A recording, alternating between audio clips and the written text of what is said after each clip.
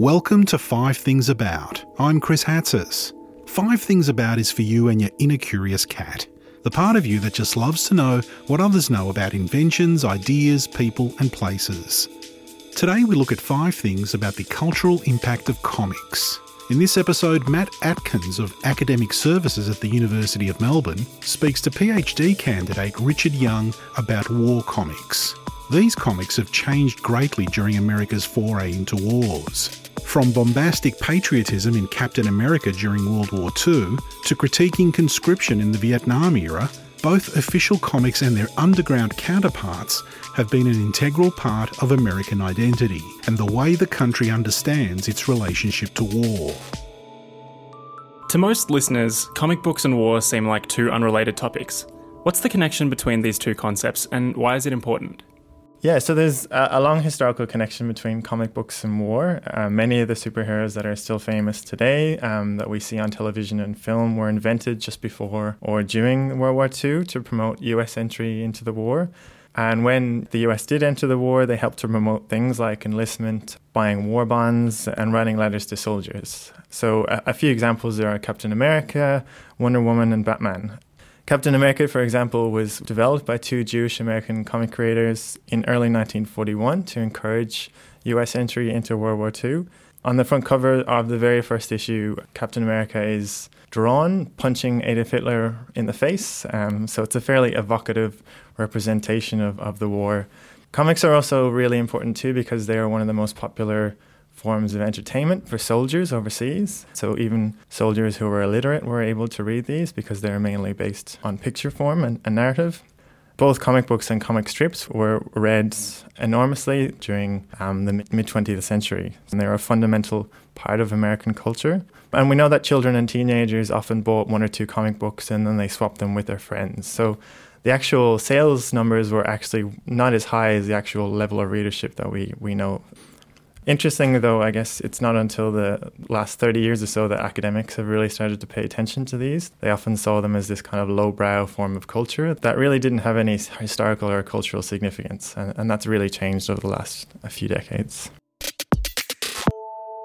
The Vietnam War was a period of cultural upheaval. What role did comic books play in this cultural shift? Comic books played a major role in the counterculture movement during the 1960s and 1970s.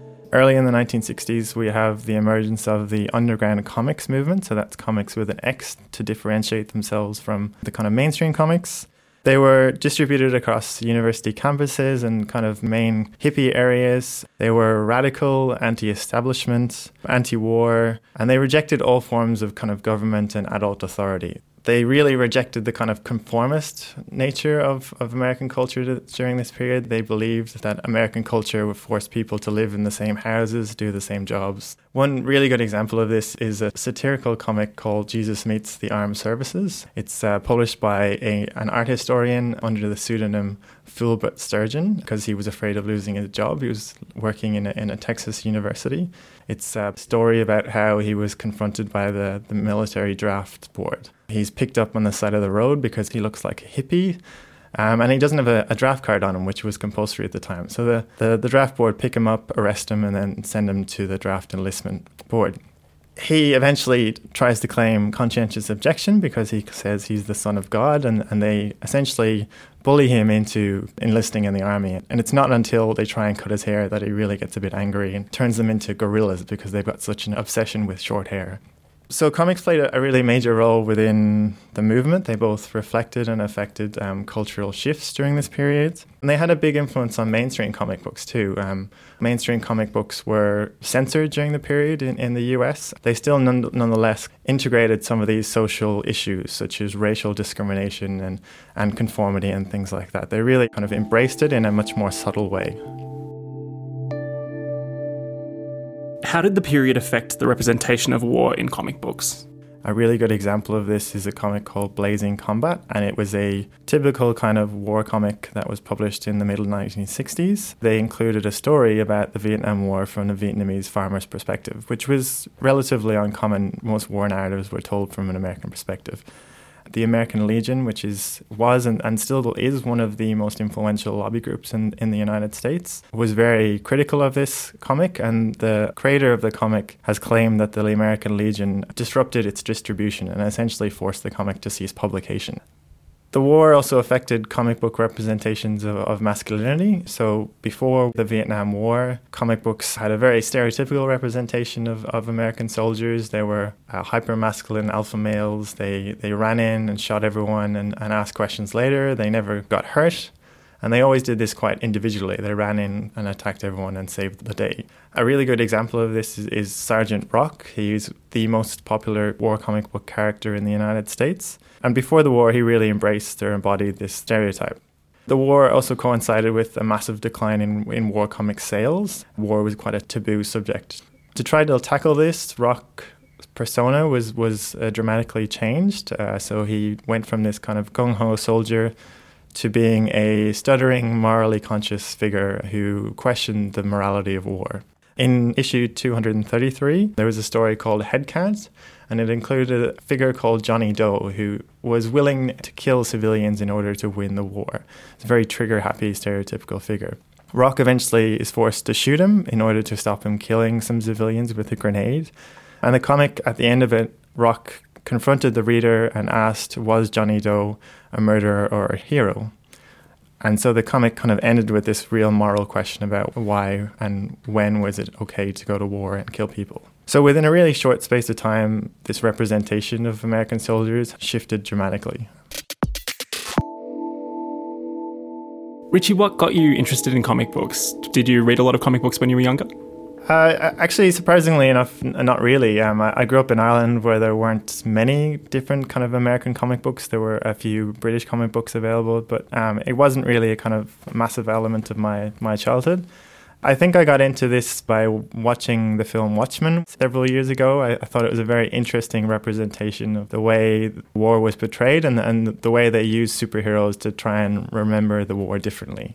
I've decided to do my honours thesis on this topic and look at the rise of comic books in the 1960s and 1970s.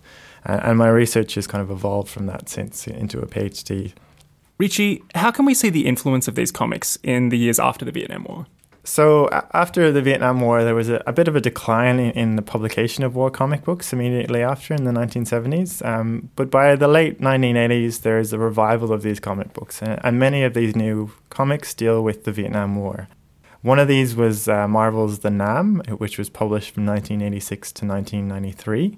The key reasons that readers cited for supporting and enjoying The Nam was because the comic was written by a Vietnam veteran. Comics such as The Nam also helped to shape the way Americans remembered the war. The war was a very divisive period in American society, and whatever side of politics you were on typically defined how you understood the Vietnam War. Typically, conservative right-wing groups promoted a stab-in-the-back narrative of the war, which blamed government intervention, liberal media and the anti-war movement for preventing soldiers from fighting the war. So they suggested that these groups forced the soldiers to fight with one hand tied behind their back. These comics became heavily involved in these kind of contentious political debates. The letters to the editor section, which was a common part of these comics, was regularly filled with angry letters by readers and angry responses from the comic creators discussing the validity of the representation. What do comic books dealing with the Vietnam War tell us about America today?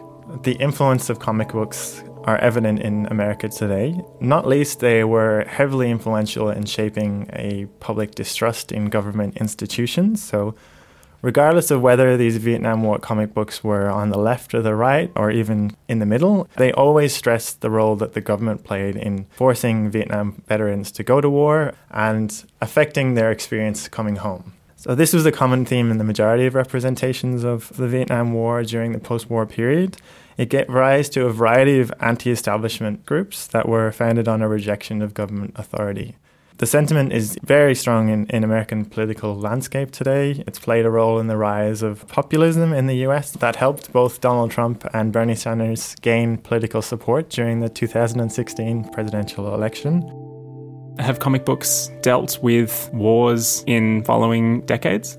Yes, definitely. In the Persian Gulf War that began in the early 1990s, war comics aren't as popular as they used to be in the United States, but comic books in general have dealt a lot with the ideas of war and conflict. So the representation of 9/11 and the subsequent wars in Iraq and Afghanistan have been heavily criticized by more progressive comic book creators. In particular, Captain America was portrayed as criticizing the Islamophobia that 9/11 perpetuated, and he criticized the war in Iraq in the early 2000s. And the representation of the Vietnam War also hasn't stopped since then. One comic published in 2006 called The Other Side told the story of the Vietnam War through both the Vietnamese and American perspective. So there's been an increased representation about the Vietnamese point of view of the war. And there's also been quite a few representations of the experience of Vietnamese migrants who fled from Vietnam to the United States. So comic books have diversified their representation of the Vietnam War more recently. You mentioned Batman and some other superheroes that are popular today in films and comics. Why have they maintained this level of popularity? I think there are a number of reasons for this. Firstly, superheroes are very much an American idea and cultural identity. So even when television and other forms of media have threatened their sales and their popularity, the characters and the ideas still remain very popular and influential in American society. Most popular superhero comics were also created on the back of a very tumultuous period, such as World War II, the Korean War, and the Vietnam Wars. And I think the popularity of these comics today reflects the level of political and social uncertainty that many people feel in America and across the world today. So I think that's one of the reasons that they have resonated. More generally, in terms of the ownership of comic books, since the early 1990s, comic books have been taken over by large corporation groups such as Warner Brothers. As a result, these groups have tried to kind of connect the media of comic books with other forms of popular culture such as film and television. They've used these characters within another format in order to maintain their popularity and their cultural influence. Richie, I've never considered comic books this deeply before, so thank you for your time. Thank you. That was 5 things about the cultural impact of comics. This podcast was made possible by the University of Melbourne. This episode was recorded on the 23rd of June 2017. Audio engineering by Arch Cuthbertson, editing by Arch Cuthbertson and Claudia Hooper, produced by Claudia Hooper. 5 Things About is a University of Melbourne training program created by Dr. Andi Horvath. Still curious? Check out our other 5 Things About episodes or nip over to our big sister podcasts Eavesdrop on Experts or Up Close at pursuit.unimelb.edu.au. I'm Chris Hatzis. Join us again next time for another 5 Things About.